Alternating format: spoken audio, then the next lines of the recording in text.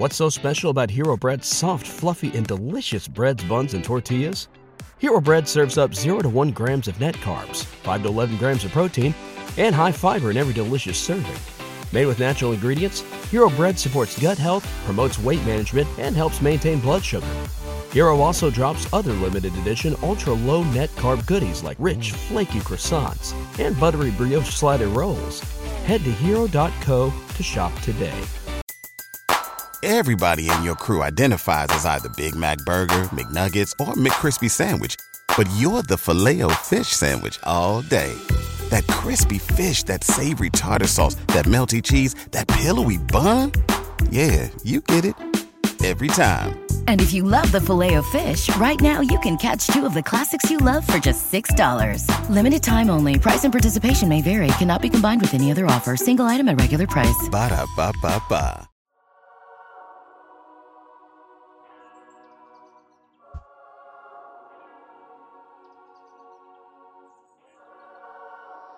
I say this with the utmost sincerity. I am the next Kanye West. Except I'm white. Your rap name is literally a small penis joke. It's actually a super intellectual commentary on hypermasculinity. You gotta understand, I've always felt like I was the biggest star on the planet.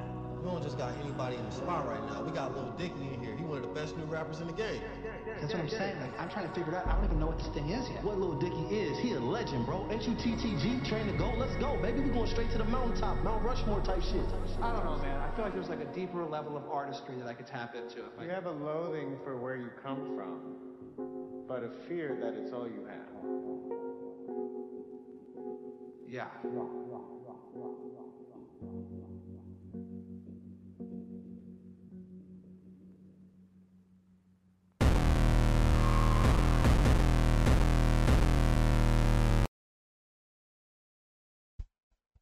Now, of course, it's left up to me to cover Lil Dicky.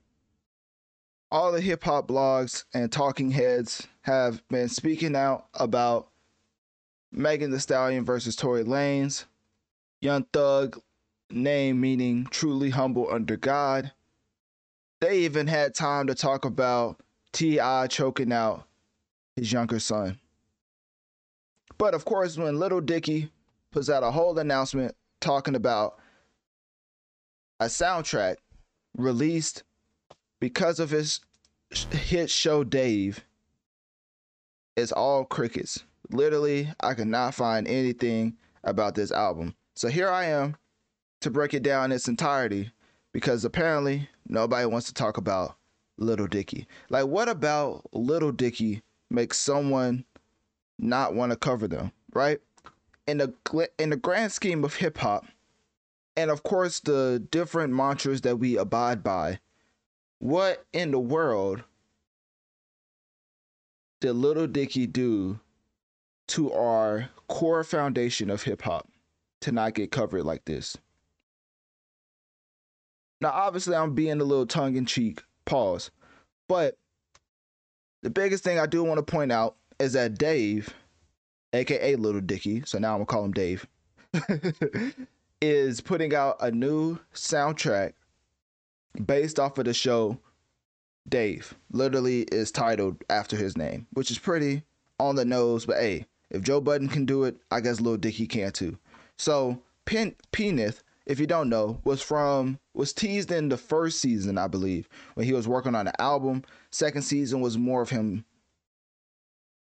putting out another album, I think, something like that. And then the third season was him touring his successful album like he made it. So first season, he was trying to become a rapper. Second season, he was a rapper making, I think Penith was teased in the second season.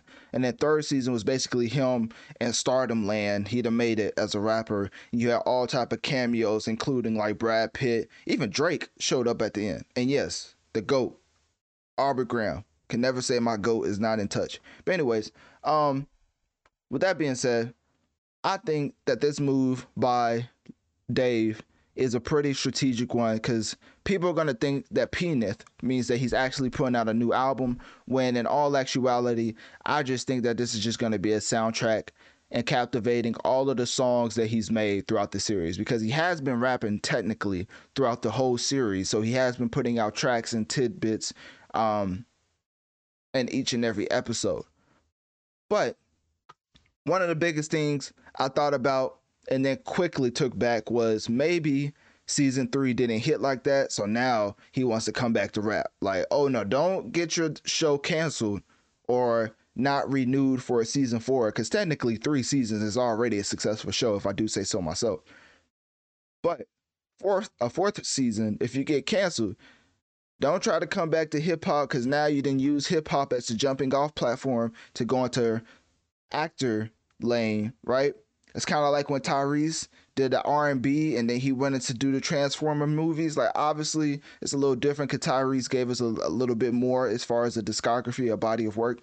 But with Lil Dicky, going from making music bag to acting bag is a little different. And best believe me, every actor openly talks about how different that bag is if they used to make music. I mean, from the likes of Ludacris, 50 Cent still ain't made a new album.